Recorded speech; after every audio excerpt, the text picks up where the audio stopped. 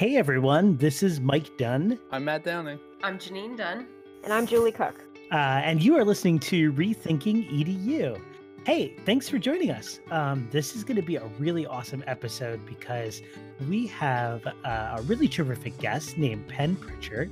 And Penn is the coordinator of diversity, equity, and inclusion at AIM Academy, where I work. It's located in Conshohocken, Pennsylvania, a sunny city just outside of Philadelphia. Penn, before I do the rest of your introduction, how are you doing this fine evening? I'm great. It's been, a long day, but I'm really excited about this. It's been awesome to meet people, and I can't wait to have the conversation. Yeah. And listeners, as you're kind of chiming in, we're going to talk about Penn's perspective as a person working in the field of diversity, equity, and inclusion, and how they see education as ripe for opportunity for change, and in what ways they would love to see education move in the right direction for, students, for teachers, what have you. And so I'm sure you're in for a really terrific treat. I know I love talking with Penn every time we have a conversation. We were just saying before the recording started that it ends up being like an hour of just talking about all sorts of things that are pretty nourishing. So I'm hopeful that this will be a similar conversation. Now, Penn, I wrote this little bio for you, and I hope it captures some of the work that you've been doing. We've known each other for a little while now, and this is what I've come to understand your work to be recently. And I know it's changed over time, but here it goes, and you can add on or subtract anything after I give you the short introduction. So, Penn Pritchard has been working in education for more than a decade, focused on centering traditionally minoritized voices in curricula, helping teachers build their capacity to make classrooms more equitable and inclusive, and constructing spaces that allow student voice to be heard and valued, among other things. In 2019, a little accolade here, Penn was awarded the Carney Sando Advis Equity and Action Grant and was featured in a film, by Andre Robert Lee, which is amazing. And I'm sure that was a treat. Did I capture that pretty well? Yeah, that was beautiful. Awesome. So I'll have you help me the next time I need to provide a bio for something. I'll just use this. Anytime. And Penn, we'll drop your personal website in our show notes so people can access that and check out your work. And you even have a clip of the film. I don't know, is it the whole film that's up on your website or just a clip? I'm not sure, but there's definitely a link to the full film if it's just the teaser. And also, I should mention it's a short film. It's about half an hour long, so anybody can check it out. And it's not just my project. It actually features all three of the inaugural grantees. And some of the other projects are really incredible. So I would recommend checking it out just for that. And because Andre Robert Lee is just such an incredible filmmaker, he did an absolutely marvelous job with it. And it was wonderful to get to work with him. Cool. Yeah, we will drop a link to Andre Robert Lee's film in the show notes as well, so people can check that out. Now, Penn, we met, I was just trying to think about this today. We met over 10 years ago, which is crazy. And you were at that time doing awesome work with little ones, elementary school kids, at a program at AIM called the Interactive Humanities. And you were also doing work in arts classes at AIM. And I always like to say that teachers in particular are people that sort of go through these, evolutions of their work and themselves in their work, because being a teacher is sort of just an ongoing process of reflection and growth as the teaching research changes, as we as human beings change. And I know I can pick out a few what I call crucible moments, or what authors have called crucible moments over the past 10 years that sort of have nudged me in a certain direction. And I would love to hear you kind of talk about what have been some of your moments over the last 10 years that have kind of pushed or nudged you in specific ways. Yeah, absolutely. I thought this was such a cool question as someone who's just really interested in transformation and evolution. And I completely agree with you. I think that all the things that you're saying about teachers is really true because I think at our core, most teachers are learners. I know that I sort of got into teaching because I wanted to be in school all the time, and most of us are not independently wealthy. So you know, being in school and being a teacher is kind of my way to keep learning. So I hope that that never stops. Um, you know, and I think this is it's an interesting question. You know, talking about like change agent and changing so much like over the years, and I was just kind of reflecting on how that's obviously very true in a lot of ways, and in some ways like not really. So there's a lot of what I'm doing now that I can really trace back, and I can see the kernels of that even in just like my very earliest beginnings as an educator.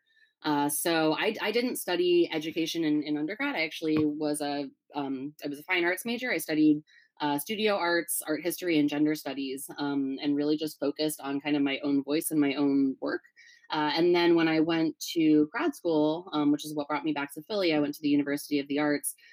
Even at that time, I was already really trying to kind of integrate the things that I had learned previously with this educator identity. So, sort of because of my academic background, I was already kind of coming with this like queer identity, with this feminist identity, and really from the earliest time of thinking of myself as a teacher, I was already thinking about how to integrate those things with being an educator. So I just thought that was kind of like interesting to think about like what's new and what's changed and what really has just been this like Pokemon-esque evolution of this like little like novice teacher that I've been, and then just like slowly kind of getting more powers as I have moved on. Um, but yeah, I mean, when I think about really my career and thinking about these like crucible moments, these like inflection points where something shifts, there's two that came to mind. And the first one was probably 5 years into being at AIM, like somewhere around there, maybe 4 or 5 years. You know, as I said, this work as far as like situating social justice kind of at the core of my teaching praxis was something that I was always doing, like in my own classroom space. Um, and I didn't have a lot of community around that. I was used to being pretty solitary. And I remember that there was a professional development that I found out about through, I think I was probably in a meeting with you. I think we were probably doing like a leadership for the future cohort at the time. And someone mentioned that they had been tapped to go to professional development on like gender and sexuality diversity. And my like immediately like I felt really like hurt, kind of like wounded almost, that I was like, oh, like why wasn't I like chosen to do that, or why wasn't I asked to do that, you know? And what I sort of realized was that even though these things about myself and my teaching practice like felt so important and so integral to me, um I wasn't really connecting with other people around it. So you know, knowing for myself that obviously like gender and sexuality are really core sites of identity for me. And I thought that I was, you know, quote unquote like out about those things, but that that experience like made me really realize that I was like, oh, I maybe haven't actually been as vocal about this as I thought. And that was a moment where I had some really great conversations with folks who were in leadership, and kind of just really starting to talk about what were my professional growth goals and ideas, and like what did I want to work towards. And that's really when I started to solidify this idea of like, where do I want to move towards, and then getting a lot more strategic about you know, kind of vetting opportunities in terms of whether they moved me closer to those goals, or whether they kept me where I was at, or sort of moved me further away from them, and became like a little bit of this like compass to follow.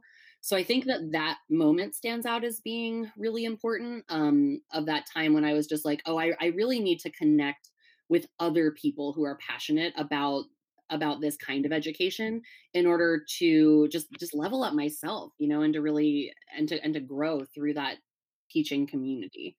So that stands out. And then I think the last one that I can also speak to when I think of another really transformational moment is one that I think that a lot of us probably share, which was around the 2016 election. Um, And I think before then, I was always very, um, pretty radical in the sense of, really like addressing the roots of inequity, right, in my own classroom. But I definitely felt, like there was sort of a time and place for that, and that I kind of had to keep it under wraps. Like, a lot of the stuff that we hear about, like, you don't want to upset parents, you don't want to step too much out of line. And I think that what happened in 2016 was a really big wake up call for me, as it was for a lot of people. Um, and, really, I think what changed in me at that moment was just recognizing kind of where silence and complicity had gotten us. And it wasn't somewhere that I wanted to be, and it wasn't something that I wanted to participate in. And I think that this is really when I felt emboldened around really claiming like education as my primary site of activism, and just deciding and making this commitment both to myself but also to my students and my community, that I wasn't going to shy away from having hard conversations, and that I wasn't going to shy away from calling out and calling in when necessary.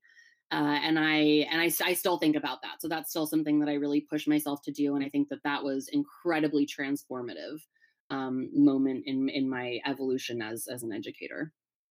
We're just gonna stop recording right now. That's the end of the podcast because the like mic drop. I don't even know what to say.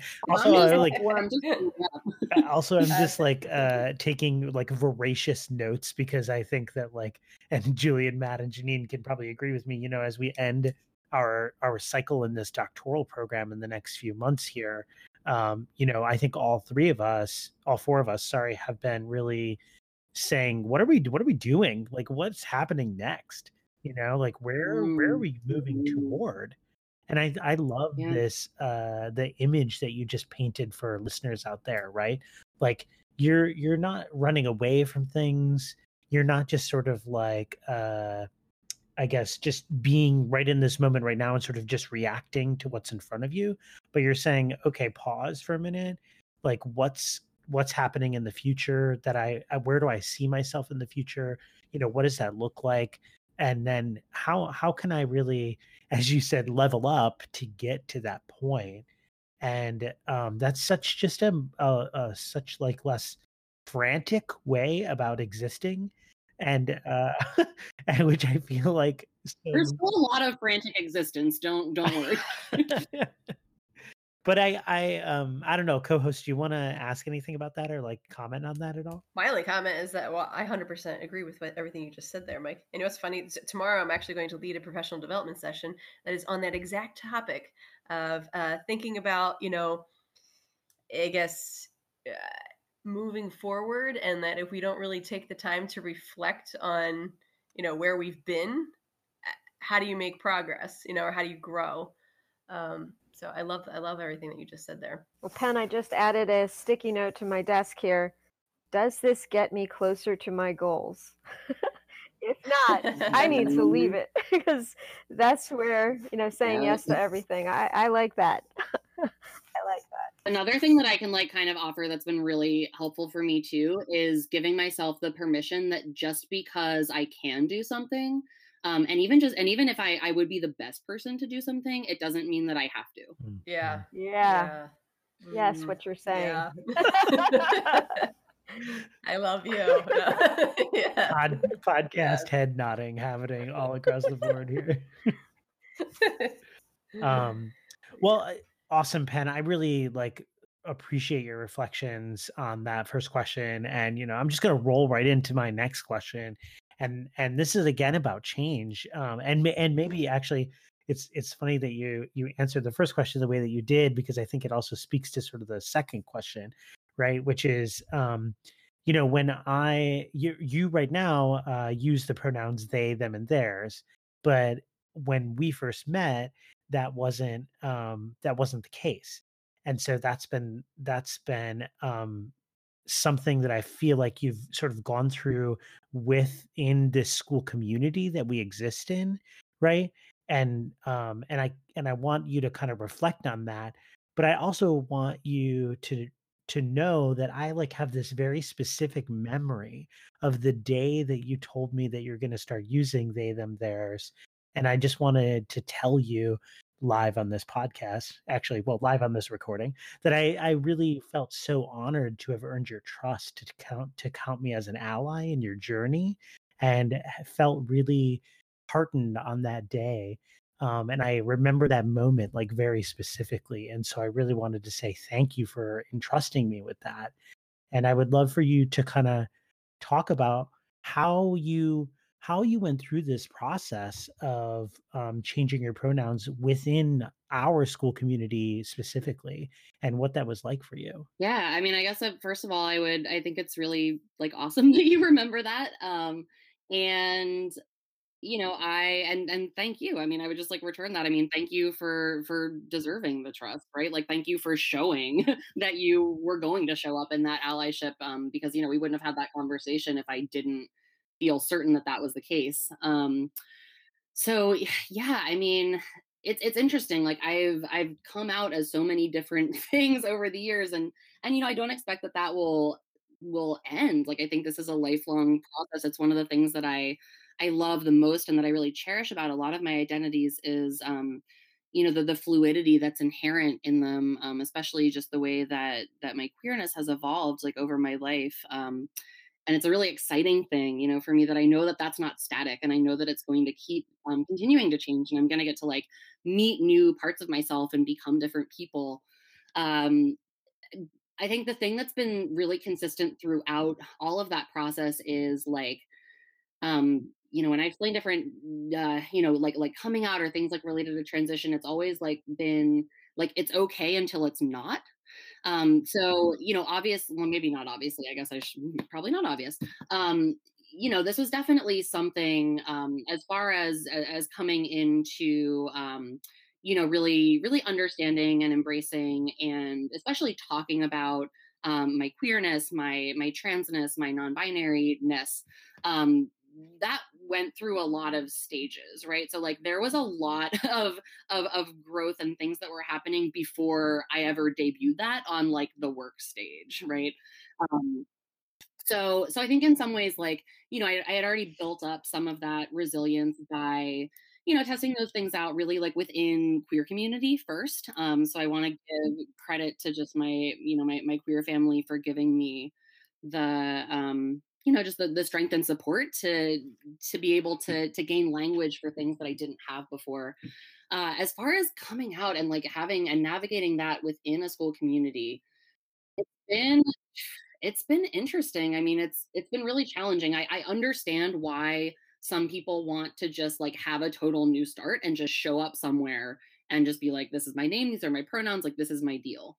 I'm a drastically different person in many ways than I was 12 years ago, right?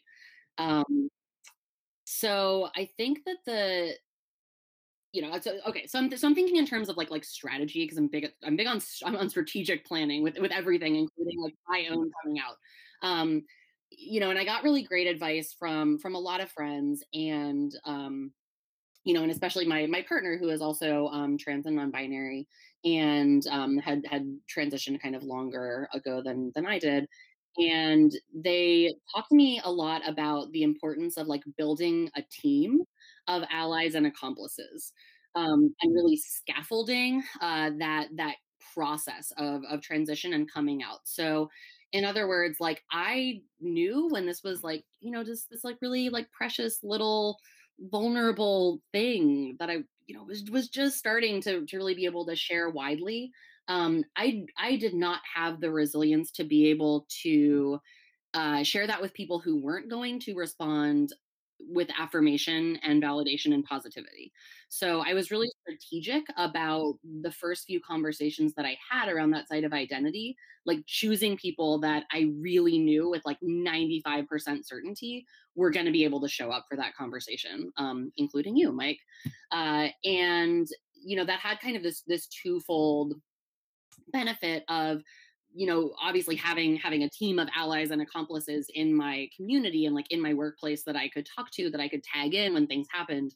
But it also was a way for me to just build up my own confidence in having those conversations and doing this kind of disclosure, so that I could then, do it in situations where I didn't know that it would be super supportive or like go over really well or have folks that would understand. So that was something that I'm really glad that I approached it kind of methodically like that. The other thing is that, and again, this is another thing that my partner Jules like shared with me, is that has absolutely borne out and been very, very true.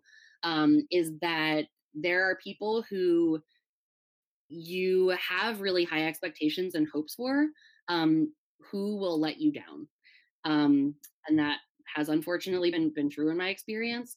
But the flip side of that is there are also always going to be people who you really didn't expect a whole lot from, who just really show up. Um, and in that sense, it's really been this really beautiful gift to find out like who my people are, like who are really, really my people, Um, and I don't have to question that because I have these like really actual meaningful, deep, vulnerable connections and conversations with folks. Um, and at the same time, I don't want to sugarcoat it either. It's been, a few years now since I've transitioned to using like the name and the pronouns that I do now. And I still get misgendered every day. Like that still happens. So it's hard. Like it's really hard to be, I think, in any community. Um, but yeah, I think especially being someone who is like a DEI practitioner, especially, it's like a lot of times my job to help others when they are dealing with like microaggressions and things like that. Um, and it can be kind of hard and lonely when like I'm the one on the receiving end of that, because who do I go to? Like I'm the person that people go to. Um, so yeah, I mean, it's been a process, and it's still ongoing. I think that's one of the things that maybe people outside of like the LGBTQ community don't really understand or know, is there's this idea that there's like you come out and it's like this one event that like your whole life changes, and that's just not true. I mean, I come out every day in different ways. Like I am constantly coming out as different things to different people in different settings. It's not a one and done. And sometimes it's a really like wonderful, validating, affirming thing. And sometimes it really sucks. And both of those things are true. And they probably always will be. No, I was just really wondering, with working with students, how you shared that with them, or if you shared it with them, and were they curious? Did they have questions? Like how did I'm just curious, if you wouldn't mind sharing. Yeah, definitely. I honestly can't quite remember. Like, I think at first, like I would kind of talk with students, like when it would come up, I would maybe mention things like, um, I would just be like, yeah, and I'm like not a boy or a girl or whatever, and just kind of like slip these things in. I think that's generally like the way that I approach these conversations. I don't do a whole lot of like very special episode, like we have to sit down and have a talk. It's just part of my life and it's part of my identity. So like I mention it when it's relevant. But I think when I think like what you're asking is really when I wanted to make this total shift to using different language about myself in school. Um, I definitely did. I think the way that worked was I kind of did it with colleagues and staff at like the end of one school year. And had help from my kind of ally team like around that. And then the following year was when I sort of debuted this with students. And I think I really just addressed it in doing introductions, which I would do anyway, because when I'm meeting with students and getting to know them, I'm always asking them questions about like, okay, like, what's your name? Like, do you use a nickname? Like, what do you want to be called in this space? What feels good to you? And I had already sort of included pronouns in that conversation. So that was just like a kind of nice natural access point where I was already asking like students to have that conversation with me. So it was just sort of part of my modeling that I put it out there. And I have my, my very quick like elevator speech about like, using they them pronouns and how to do it and how to practice and like what is a pronoun and that kind of stuff. So I'm sure that, I just kind of do that with students as well. And it's hit or miss. It's students are people, they're the same. So I would have I can think off the top of my head and just with other people too. Like, you know who your allies are. I could tell you 2 or 3 students who like got it and made an effort to get it right, and also like tried to hold their fellow students accountable. Um, and I always really, really express my appreciation to them for that. Um, and some, I mean, still to this day, it's like some students get it right, and some don't, and I still correct them, the way that I would anyone. But I'm just very straightforward. I'm just kind of, it's part of my introduction at this point. It's just like, this is my name, this is the language that I use. Um, who are you? What's your name? What are your pronouns? And just kind of norm it that way. I'm sure you're a great resource to your students, and there's probably some who maybe even seek you out, or maybe you're going through something similar that they can relate to. Yeah, I also I'm the kind of like faculty advisor for our school's Gender and Sexuality Alliance, and that's been really, really awesome to get to connect with younger folks and kind of try to provide some in-school resources that like I certainly did not have access to. Yeah, I would just add that your work has been pretty expansive in creating alliances and these, sort of, and at first we were calling them affinity groups, and some of them may still have those names, Mhm. but they've all sort of like morphed Mhm. into sorts of different things. And I think that's been really invaluable for so many students in so many ways, and also just Mhm. for faculty as well, just people connecting to people on, a real like Mhm. human to human kind of basis, and understanding where each other are coming Mhm. from.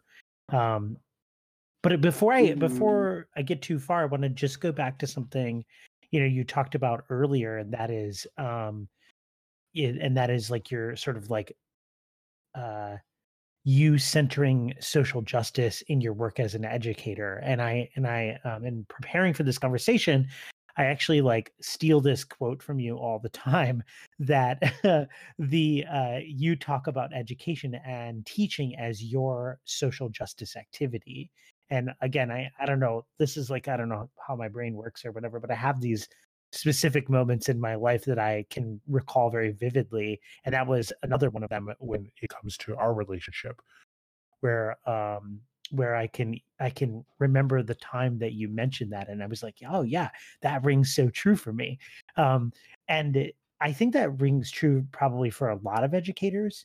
um, but I also know that there are a sizable number of educators out there who see it as being important that they sort of remain as apolitical as possible in their work in the classroom and with students and with families.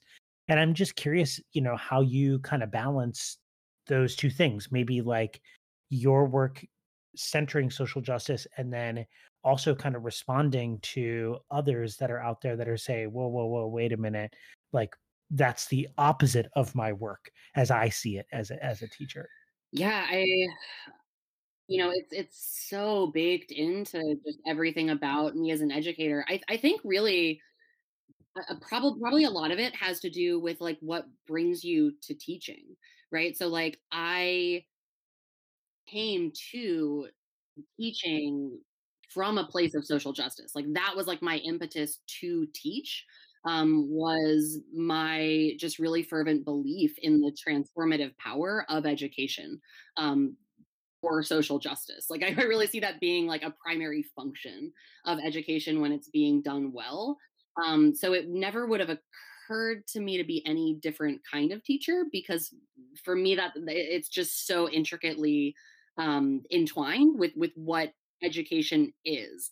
Um, because if we're not educating to make the world better, like what else would we be doing, like that it's a very human thing to try to have progress. So it's always kind of confusing to me. Like it's very hard for me to understand folks who approach teaching with kind of wanting to preserve the status quo, um just because that seems like this very strange thing for humans to do. Like it's not really a very human thing to not be innovating.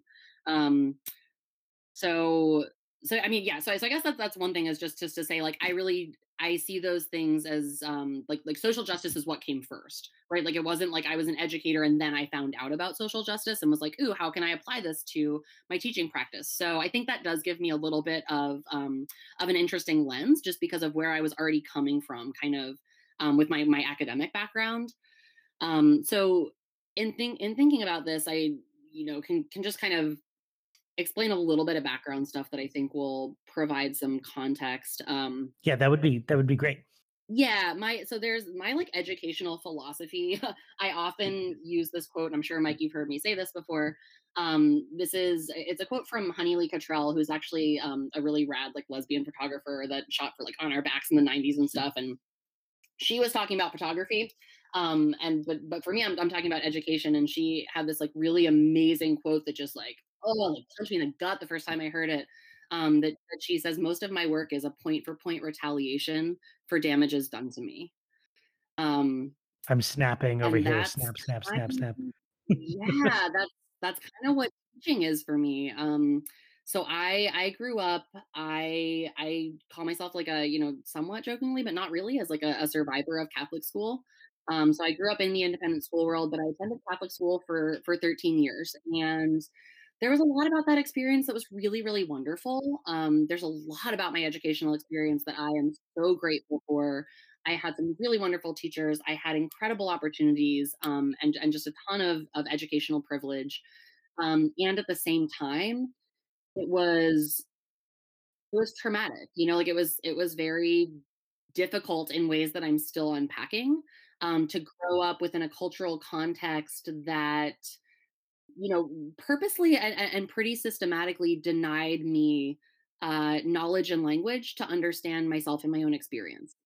Um, I try not to do it often. I sometimes think about like how my life might have been different, if I had had like one adult in my life who had access to the kind of work that I do, or the kind of knowledge that I try to share with teachers. And I don't think about it too much, because like it makes me pretty sad, honestly, because there wasn't any of that. So um that's really at the core of I love a lot of my teaching, of just like how can we disrupt systems and histories of trauma and harm that have just so often been part and parcel of the way that we approach education in this country.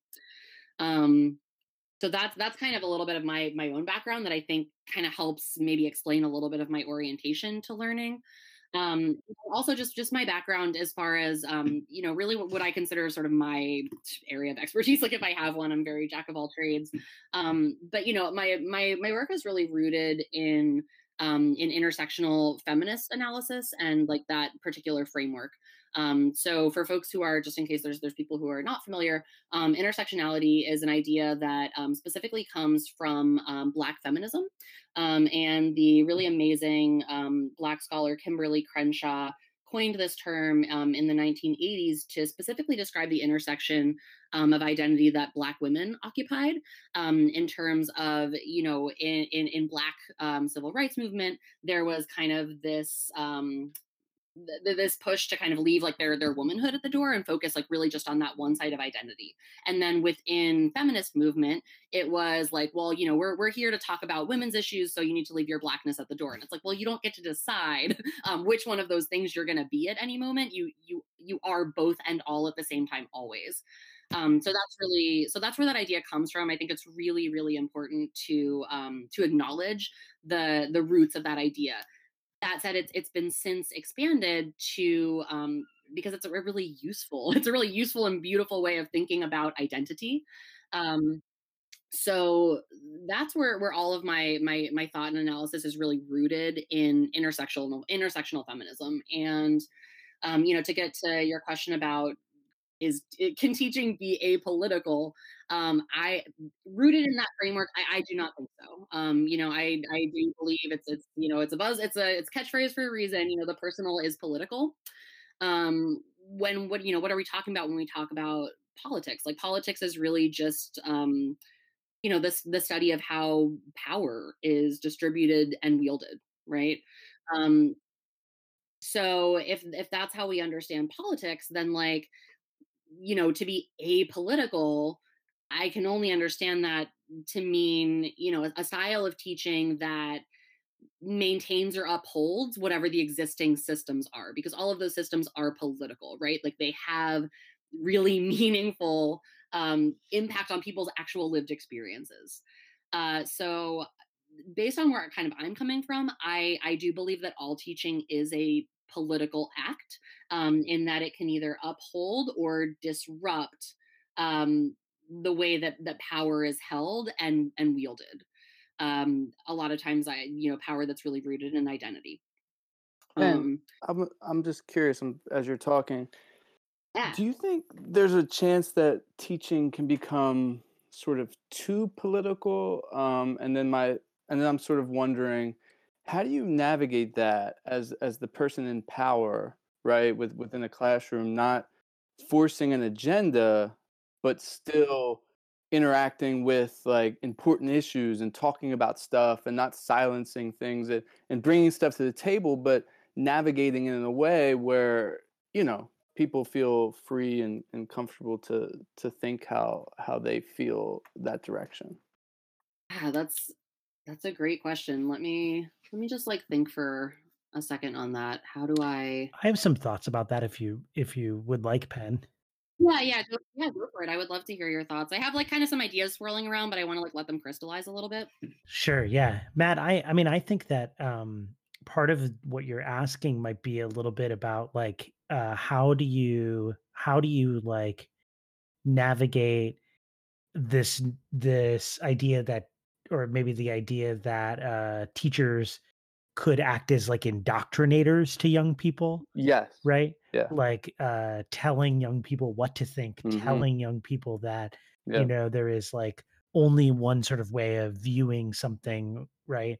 And I think that if you're a savvy educator and you've done the reflection and you've thought about what it means to be engaged in this like political activity, you're not approaching the situation with the idea that you're going to convince young people to absolutely think in one way or the other. You're teaching maybe from a like a bedrock of like respect for other human beings, which is like sort of the founding of education, right? Like you're teaching from the idea that like people should be learning to think critically and like make up their mind about something and use information to their advantage and learn, and I think that's different than saying to someone, you must do this or you must think this way, which I think is where this whole idea of like education as a political activity kind of like rubs people the wrong way. Mm-hmm. Penn, what are your thoughts? Yeah, I completely agree with you. Mike, critical thinking was kind of the first thing that came to my mind. Because I don't know, this might be naive of me, but like I do believe that people fundamentally, for the most part, want to do well. I hope. And I think that a lot of inequity comes from lack of access to information. So what I really want to do is to first of all provide the information that's often hidden. So, as a teacher of especially like history, I've taught history for a really long time. There's a lot of like really weird stuff that happens around teaching history that I don't know, like I'm having a hard time like putting words to it, but there's things that are just facts, and facts are not controversial, like they shouldn't be, right? So I just tell people the truth. Like that's kind of the thing. And that's a pact that I have with my students. It's a pact that I have with my own children. That like I won't ever lie to them. I will give an answer to the best of my ability that is developmentally appropriate. And that will be meaningful to them and meeting them where they are. But I don't participate in sharing kind of like false or simplified narratives that people will then have to unlearn when they're older. And that's for a reason. I mean, that's based in neuroscience. Like humans are really good at learning things. Humans really are terrible at unlearning things. So I would rather just do it accurately and do it right and be honest the first time. um, I'm thinking about the way that I kind of try to structure a lot of activities is leading students through questioning and allowing them but also trusting them to arrive at their own conclusions. So one example that comes to mind, well, I mentioned that I taught the Italian Renaissance for like many, many years. And really the thing that was most interesting to me about teaching the Renaissance was the way that we still see so many mirrors and so many echoes of that particular time period in our modern culture. And it was this really cool way to get to talk about like contemporary politics without having to talk about contemporary politics at all. So I'm thinking about things like how I approach teaching like the fall of Rome, for instance. If I do my job teaching all of the contributing factors that go into teaching like the fall of Rome, when students then either in my class or elsewhere kind of learn about the United States in this moment of late capitalism where we are, they'll see that there's a lot of overlap there, that like, oh, this is very reminiscent of something that we've seen before in history.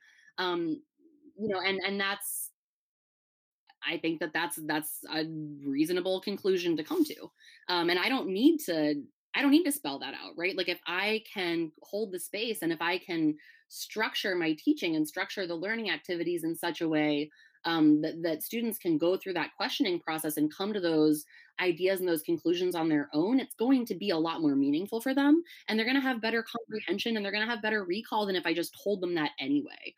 So I'm not really interested in like telling people what to think.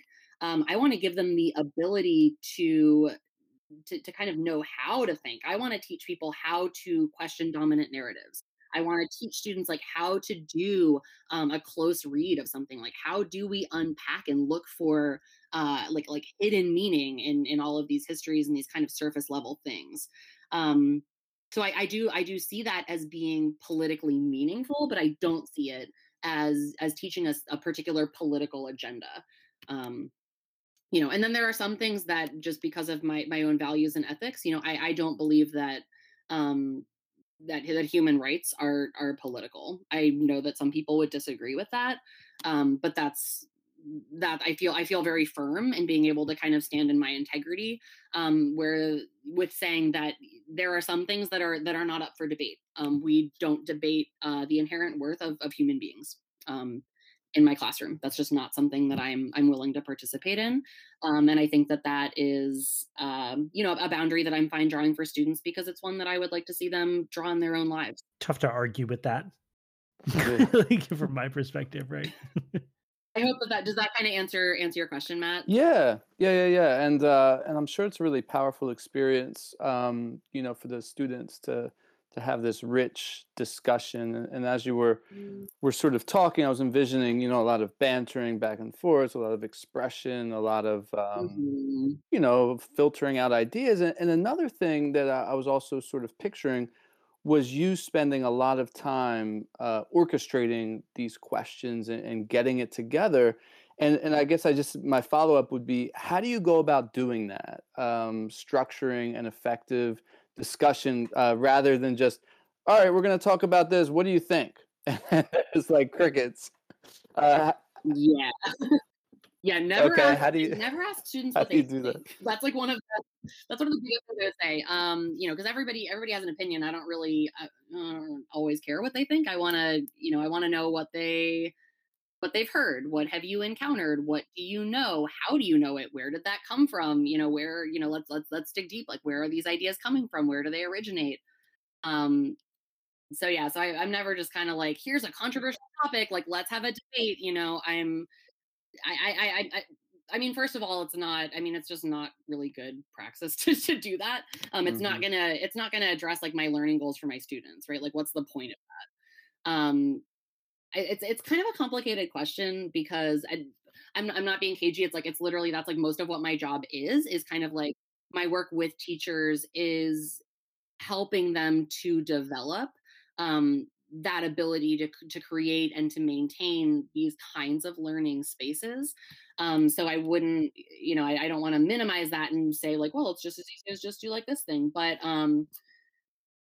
I think some of the things, that I can put out there when I think about sort of planning like with a lens of equity and inclusiveness, just doing a lot of critical thinking and questioning myself, of like really getting clear with like why am I doing this, like why are we learning this, what are the things that it can be connected to, what do I hope that people will get from it, thinking about who's in the room, like what are the funds of knowledge that I have there, which identities are represented, which ones aren't, what do I need to be conscious of really bringing to the space, into the conversation, because it might not be represented among those folks. um, so yeah, I mean, it's really just part of the planning process, right? Like, I want to kind of establish what are my goals, like where do I want people to end up, and then kind of reverse engineer and just be like, what are some interesting and thoughtful and engaging activities and questions that will kind of lead us down this path, but still have a lot of room and a lot of space for personal choice and for fluidity, and like all of those things that like make teaching fun. Like, I don't really like to do the same thing, or the same thing like the same way more than once. I like to have an idea of where I want to get, and then like, several paths that kind of could take us there. I'm also known for being a very easy teacher to get off track. Huge quotation marks, because like honestly, some of the best things that have ever happened in my classes were things where like I just followed where students were leading us. And a lot of times, like, students have way better ideas than I do, So that's also part of it, is just like having that trust in myself, and also having the benefit of having an institution that trusts me enough, that I can have that flexibility, uh, to, just kind of go on this journey, and to just like also mess it up sometimes. Like, I think that's another thing that more teachers need to be, um, kind of more open to messing up. And I don't want to only put that on teachers. I think schools and administrators need to trust teachers more. I come from a place of deep love and deep respect and reverence for teachers. And I think that a lot of times what they need is just sort of people to empower them and to get out of their way, and like let them learn by doing, the same way we want our students to. Yes. Now layered in like the work that you're doing around social justice and equity and inclusion is also this fact that at AIM, there's kids there who learn differently, right? So how do you think working with this population has impacted your understanding of our education systems, as well as the importance of our work to actually rethink education in itself? Oh gosh, I mean, being a part of the AIM community like has just pushed me in ways that like I didn't even know that I would. I mean, I did not have a special education background. I have a master's in teaching visual arts, and I did, I did inclusion and stuff like that in my graduate work, just like we all do. But yeah, I kind of just fell into being at AIM, and then have just, because like I said, like I'm a learner, so I've like learned as I've gone along, and it's been really awesome to get to work at a place that is really centered around creating a space that, that doesn't just accommodate learning difference, but is structured around that type of neurodivergence. And I think in terms of like, how has it impacted my understanding of education?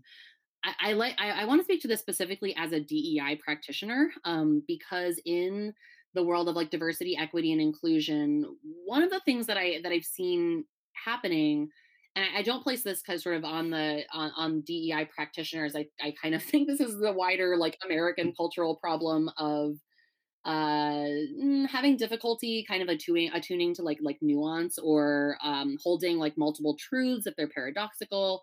But a lot of times, like the way that shows up is that I think that things get a little flattened, and I think that sometimes it can be like just running from like one fire to the next, of kind of like who's most marginalized like this week, like who's been attacked like right now, and like, that's what DEI is all about. Um, and there's a few things, because they're really, loom large in our cultural consciousness, that I think that we see a lot of focus on race, obviously, rightfully so. And I think that education has, I don't want to say that they've done a great job with addressing gender equity, but I think it's been part of the conversation for longer, right? Like it's a typical thing when you talk about equity and inclusion. There's like a few sites of difference that people kind of always gravitate towards, and as someone who again is like really roots my work in intersectional analysis, I think that's kind of missing the point if we just do these like episode of like Monster of the Week episode approach to doing DEI integration.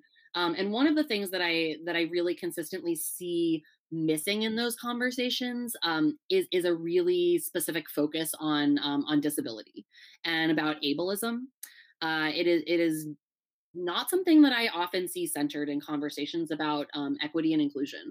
And I think that's been an amazing gift that AIM has given me because, ability and learning disability is the one unified site of experience. Like that is an access point that we all have, whether you're a student at the school who, experiences that type of neurodivergence, or whether we are a parent or a teacher or anybody. Like that's something that is all part of our everyday experience.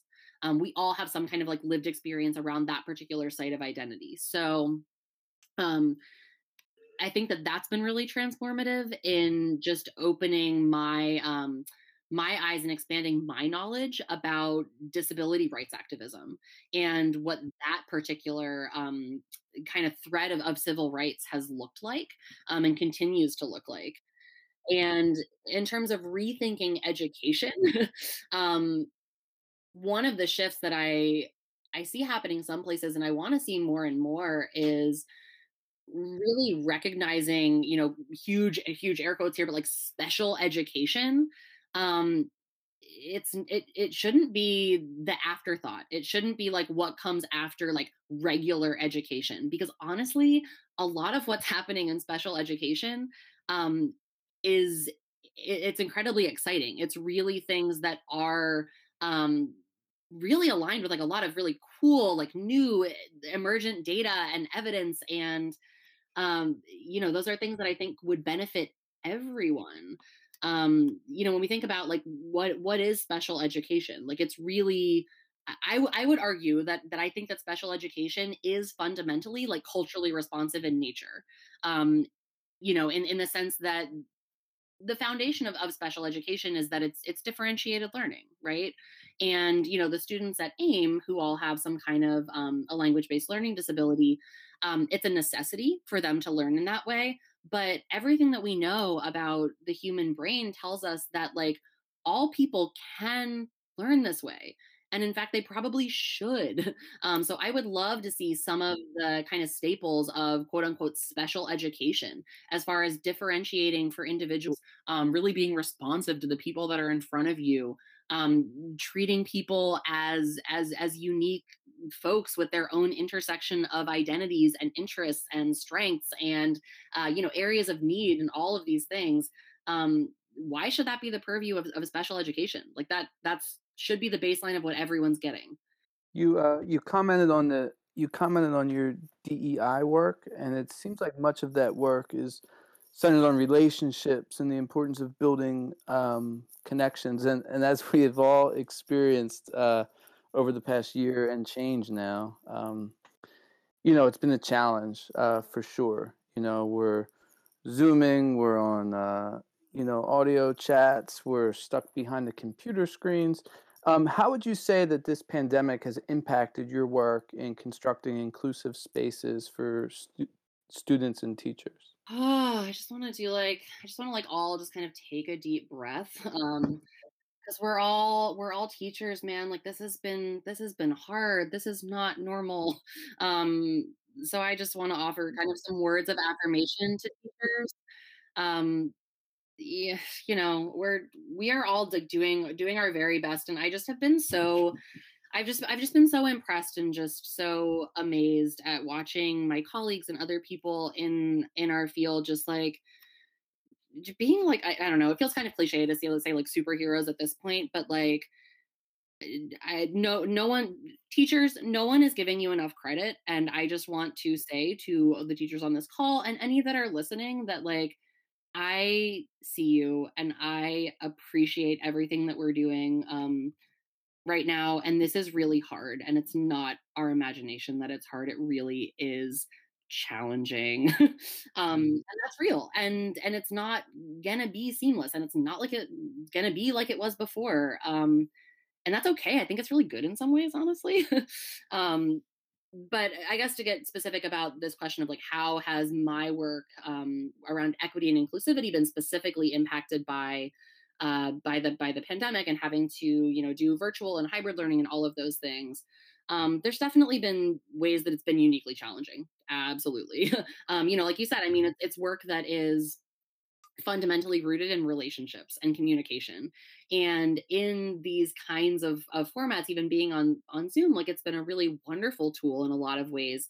But it's hard. Like it doesn't really approximate like our actual patterns of communication. So I think that I think it does limit folks' ability to engage in like compassion and empathy and like those like kind of emotional things that they just work better when we're in space with one another. And then just like the communication disruptions, right? Like it's a lot harder to have collaborative overlap. Like we're even seeing that in this conversation, that it's just a little more stilted. It's less natural than when we're in space together. So that's been really challenging. That's been, there's just been some things that we normally would do that we just haven't been able to, and that just needs to be okay.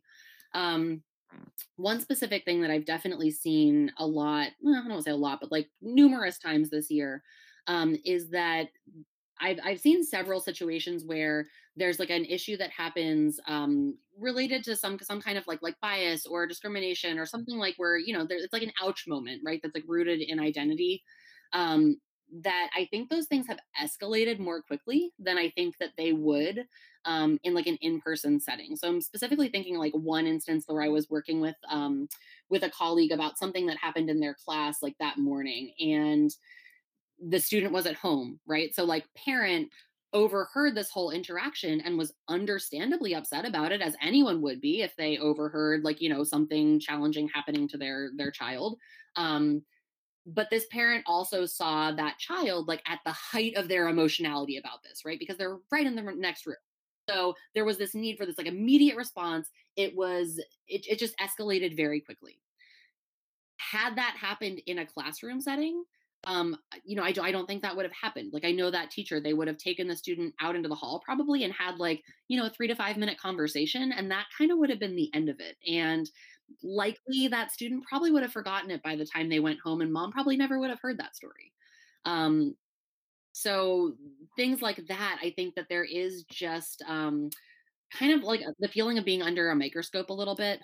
And I think that there is an immediacy that's happening in these virtual spaces that is not always allowing for kind of the time and the cooling off and like the breathing and the unpacking and the processing that helps people navigate these things with kind of with grace and loving kindness. So those things have been hard and have been a challenge. I also want to make sure that we acknowledge here is one of the really wonderful things from a DEI lens about this pandemic is the way that it has really expanded the way that we're thinking about accessibility. There are a lot of things that we are doing right now that is, especially when it comes to being able to join things remotely, being able to have closed captioning, being able to have like hearing aids and things like that. There are accommodations and adjustments that we've been making that disabled people have been asking for literal decades and have been told that it's impossible. Like, no, you can't work from home. Like, it's not possible, And now we're seeing, because there is more of a demand for those accessibility measures from people who don't normally need them, all of a sudden, oh, wow, like we can actually do these things, it turns out.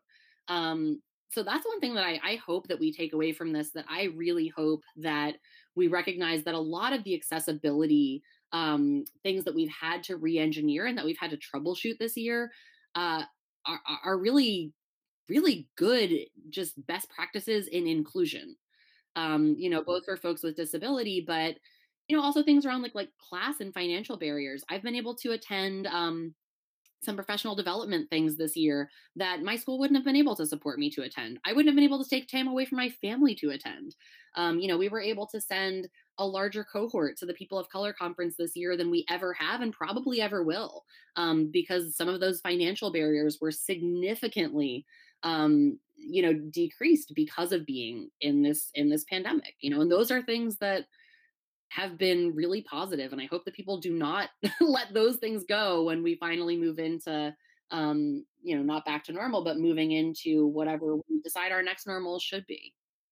So, Penn, along those lines, if you were to have a few suggestions for what's next, what do we want to hold on to? What do we want to rethink about education? What's next? If you could think about some advice to give to schools as they're already trying to think about what next year's going to look like in these times. I know everybody's on edge trying to figure it all out. What would you say to them? I think I would say something different depending on when you catch me, as probably as evident in this conversation. I am really fueled by these kinds of conversations. So I'm really grateful to be able to kind of have this space and be able to share some of these thoughts. So I think the things that I would come up with right now they feel pretty immediate and of the moment for me. But as I'm thinking about this question, one of the things that I really would like to see schools meaningfully, I don't even know if it's so much a rethink, but just being very thoughtful about how we approach diversity, equity, and inclusion work, just in general. And specifically, I would really like us to be very mindful about really positioning intersectionality at the center of DEI work. And one of the things that I'm specifically contending with right now and being in this role, and one of the things that's really, really hard and really, really lonely is that, I'm limited by the identities that I hold. I try very hard to hold space and to understand other experiences. I do my very best to believe people and to affirm their truth when they share that with me. But there are things that I won't see. I am limited by I'm a white person in this world, and that drastically impacts, my experiences, my perspectives, the way that I engage. And, and there's a lot of things about my identity that are really helpful sometimes in situations. And I also can't be everything to everyone. No one can. So, I think about a school where, you might have someone that looks different from me. Like perhaps you would have like a cis het woman of color in this role. And that's amazing. That is so important. We need those role models. Female students of color deserve and need to have someone who shares that identity, that they can have just like that connection and not having to educate someone about your experience. But I also think about, the experience of like a like white trans student in that school, and like where do they go when they want to have that experience? And I think that a lot of the pressure that gets put on DEI practitioners when there's one person in a school is that we are just like kind of asked to play so many different roles and be so many different things to so many people, and it's just not setting us up for success. Like we can't do that. No one can. Like it's I think here about the great like Audre Lorde quote about like there are no single issue struggles because we don't live single issue lives.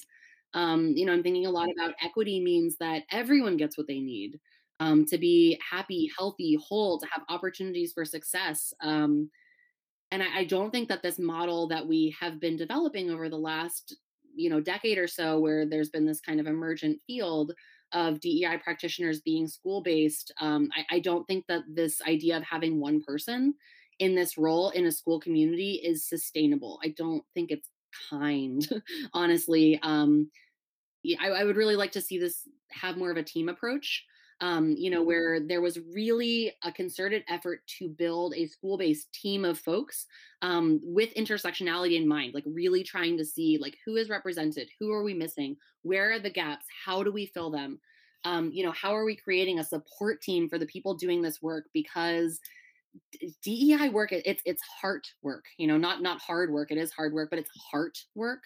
Um, it just is. It just is. It's different. It's just different than teaching chemistry. And that's not a dig towards chemistry teachers. I could not do it. All of my admiration. But there's a lot of emotionality. Like, it's not work that you can't not take home with you. There's a reason that in independent schools, DEI practitioners, people in a director role, the average time that they last in those roles is about 3 years. And that's not healthy for the community, right? Like, we really want people who are going to be able to stay, and those folks aren't leaving because they're not qualified, because they're not capable, or because they're not incredible at what they do. Is because it's not a recipe for success. Like, we're not creating an opportunity for everyone to get what they need. So that is one kind of radical rethink that I would really, really like to see schools doing, is to stop trying to task one person with a job that no one person, no matter how marginalized they are, could possibly do. I think that's one of the big things. And then the other one that comes to mind that I am really sitting with a lot right now is I really want to look at this intersection of professionalism and politeness and white supremacy. I think that there are so many norms that we have in society and culture, but especially in schools, around professionalism, that are just completely, they're just norms of whiteness, and a lot of the way that whiteness operates is to to cast anything that is a challenge to whiteness and to white supremacy and those systems, to cast anything that's a challenge to those things as being like taboo or impolite. Like, you can't talk about difference. You can't talk about religion. You can't talk about your salaries. Like, why not? Why are those norms of professionalism? Because fundamentally they really only seem to serve and to kind of uphold and perpetuate systems that are not working for everyone. So that's a really big thing that I think we need to very, very critically call out and actively work to dismantle. I don't think that it is serving us. And I know for a fact that it is not serving marginalized students. And if we want to really do more than just pay lip service to their needs and their identities, I think we really, really need to get better about owning, like, what are the norms of white, cis, het, Christian supremacy. Where do they show up in ourselves? Where do they show up in our institutions? Where do they show up in our communication? And we need to be able to name those things. We just need to be able to call them out without, everybody getting all up in their feelings about it. Like, I'm sorry, or they can have their feelings, but, like, feelings shouldn't shut down conversation. We just need to get comfortable with discomfort. Like, we just do. I know that it's cliche, but that's just how it happens, I've been really loving a lot of Adrienne Marie Brown's writing a lot lately. I just finished reading We Will Not Cancel Us, which I super highly recommend. I love it. It's a very, very short text.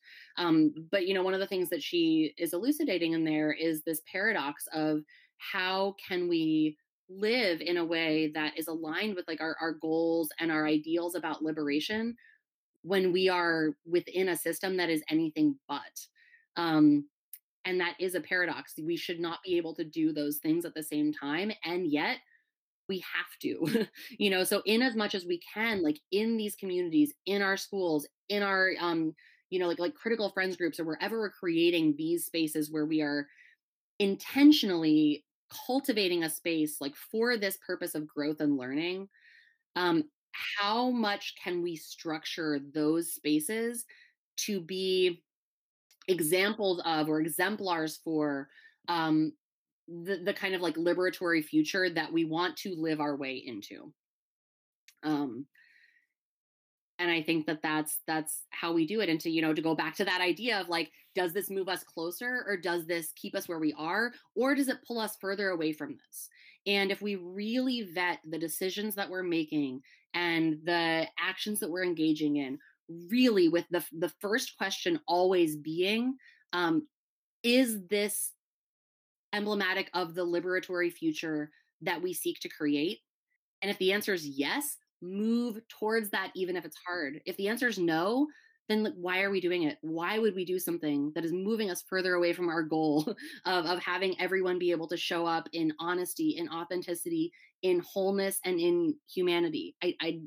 If that's our goal, then let's act like it, even if it's hard.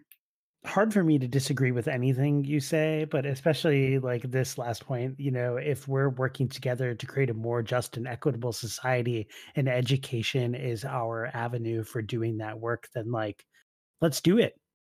Like let's do it. It's hard for me to say no to that. Hey everyone, it's Mike. Thank you so much for checking out this conversation with Penn Pritchard, our 31st episode of Rethinking EDU.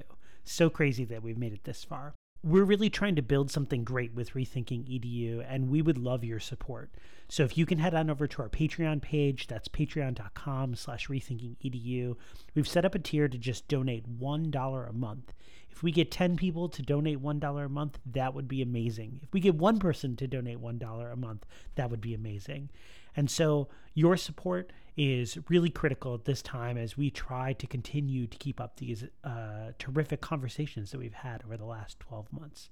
Thank you so much again for listening, and be sure to check out our very own Matt Downing's awesome podcast. A quick interruption to let you know about another great podcast. Curious conversations with all types of peeps. Encouraging innovation, we are diving deep. Certainly education is what we like to speak. Fervent with dedication, now it is time to teach. Diving Deep EDU. Thought-provoking conversations.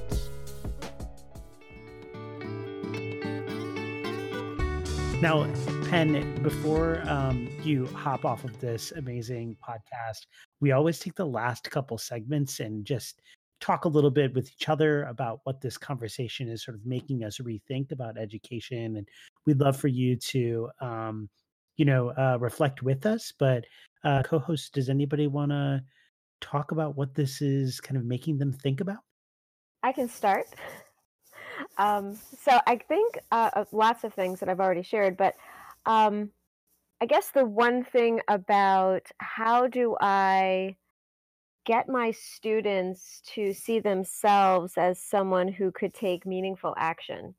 That's what I've been thinking about. I think there's a lot that I've woven into my class about change agentry, but so far I've been waiting for that spark, and I think it's been difficult, as some of us have mentioned here, especially this year, where we haven't had our moments that we've had, in little ways, to try and see if I can build some of that acumen, that they just haven't had that chance yet. But I'm wondering if that's what the last part of my school year, or 2021, bring it out like that and make sure that they see themselves as someone who can affect change. That's what I'm thinking about right now. So thank you. A little level up moment. All right. Well, I can personally say I think you do a great job of that, Julie, and that there was evidence today, even in our class, that we witnessed a student kind of stand up and point out to somebody that the words, his choice of words, was not appropriate, and so you're doing a great job, just so you know. But I mean, I'm thinking about are more schools, and it's probably not actually even a question. I can probably make it a statement that schools are in need of more people with training in diversity, equity, and inclusion, whether that's should there be a single person that's overseeing all of that and making sure that it happens, or how can you build the capacity of your teachers to be more culturally responsive within your school. How do you make that the norm, not only for teachers but also for students? So these are just some of the things that I'm thinking about. I think Penn really shared with us a lot about how to go about doing that, and I appreciate that part of the conversation. Yeah, I mean, one theme that sort of has come to the surface a bit for me is the importance and the power of reflecting on, where we've been, where we are, where we're going, and having a space for that and a time for that is important. And I think now, even with this, the fatigue and screens and the phone in our hand and having all of this stuff, and overload, it can really take away that time and that space for reflection. And I think it's important, and essential, if not critical, to have that. And it seems like that's been noted again and again. And that's something I've been thinking about. Yeah, I'm thinking along all of what you guys have mentioned, all of that is definitely like ringing true for me. I would add that I am also thinking about the need to develop teams within schools and develop teams within departments, and even if it's like non-school institutions, right, to really support not only DEI practitioners like Penn, but also support students who are sort of grappling with, their identity in some sort of way relative to that institution, and having people skilled and kind of helping them navigate that path, especially young people, because it can be so such like you're trying to navigate your way through a fog. Like, what does this mean for me? And like, what kinds of, I'm feeling this sort of way about something, and how do I, how should I be feeling, and like, who do I go to for that? So definitely developing that team to support young people, but also developing that team to support teachers and to support administrators. And I'm thinking specifically of our administrators that you know are not from traditional backgrounds, that might come from working class backgrounds or come from low income backgrounds, or or maybe administrators of color. And these individuals, they're really critical for us to continue to serve students in equitable and thoughtful and representative ways. And yet we know that even in, DEI work, as Penn was mentioning, right, the burnout rate of these individuals is so high. And it just is not something that we can let happen. We need to use our resources to support people that we are like valuing to be in those positions, like actually show that we're valuing them by like providing a structure around them to uplift them and allow them to do their job, to navigate through these like hardship moments that they're going to experience. And I think that that's just critical. I think about so many uh teachers that I've worked with that have felt that they were on an island because of their identity, and I'm just like, man, I just want to be there for those people, but I can't be the only one. So how do we like get more people on those teams, and last thing I'll share is just this notion that Penn was talking about earlier, is their identity as an educator, and that's something that I struggle with. I've been in, education for 15 years now, and I don't know if I would say that I'm a quote unquote teacher or quote unquote educator. Like, I haven't identified those things as part of my identity, but maybe I should. Maybe yeah, I don't know. Maybe I need to work on grappling with that a little bit more. But I think that that's something that a lot of teachers um may need to reflect about and think about. And if that is part of your identity, like, what does that mean for you, and what does that mean for how you're showing up to your work every day? um Penn, what does this conversation having you sort of think about as we're reflecting? I thank you all so much for just the gift of those reflections. I want to have like a whole other spin-off conversation with each of you about all of the things that you just brought up. Um, I don't know. I think the thing that I'm thinking right at this moment of what's standing out to me is just feeling really grateful for the space and the ability to have these conversations and to be in collaboration, with colleagues like old and new who are grappling with these things. Like, I had a really long hard day. It's late. I was honestly being like, oh, like, do I have like the energy to do this? And I feel so amped up right now. Like, I feel so energized.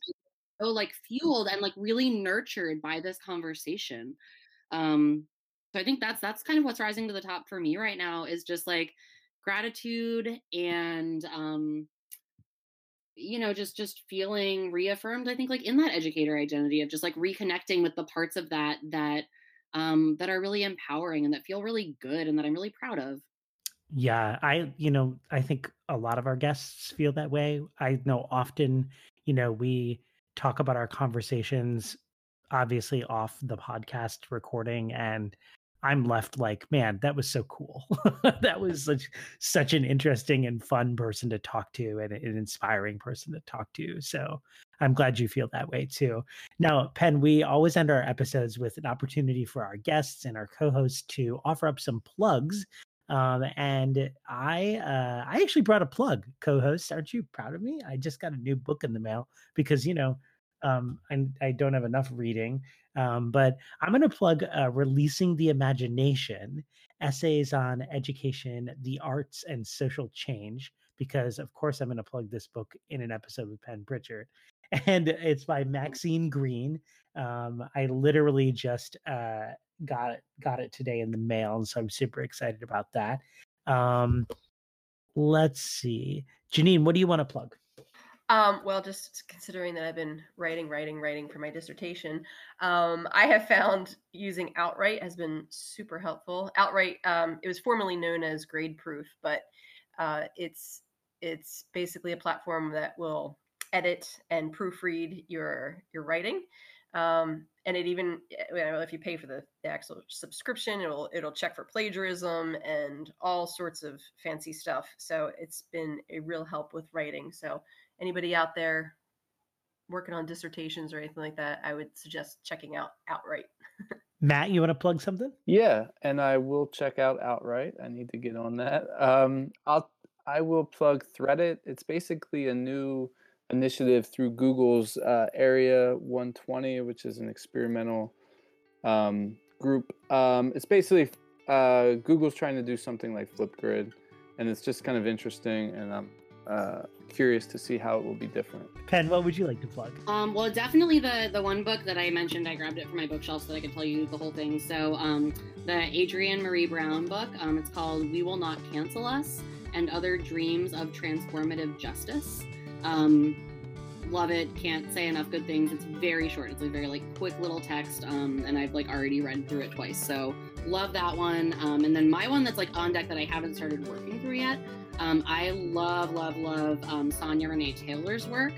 So she's the founder of a website, The Body Is Not an Apology. She wrote a book a few years ago called The Body Is Not an Apology, that is absolutely incredible. That's all about, it's all about radical self-love, but it's so much more than that. You have to check it out. She's absolutely incredible. So there's a new Your Body Is Not an Apology workbook that's tools for living radical self-love. So that's the next thing that I'm going to be diving into, and I'm really, really excited because her work is absolutely phenomenal. Well, Penn Pritchard, it's been an absolute pleasure having you on this podcast.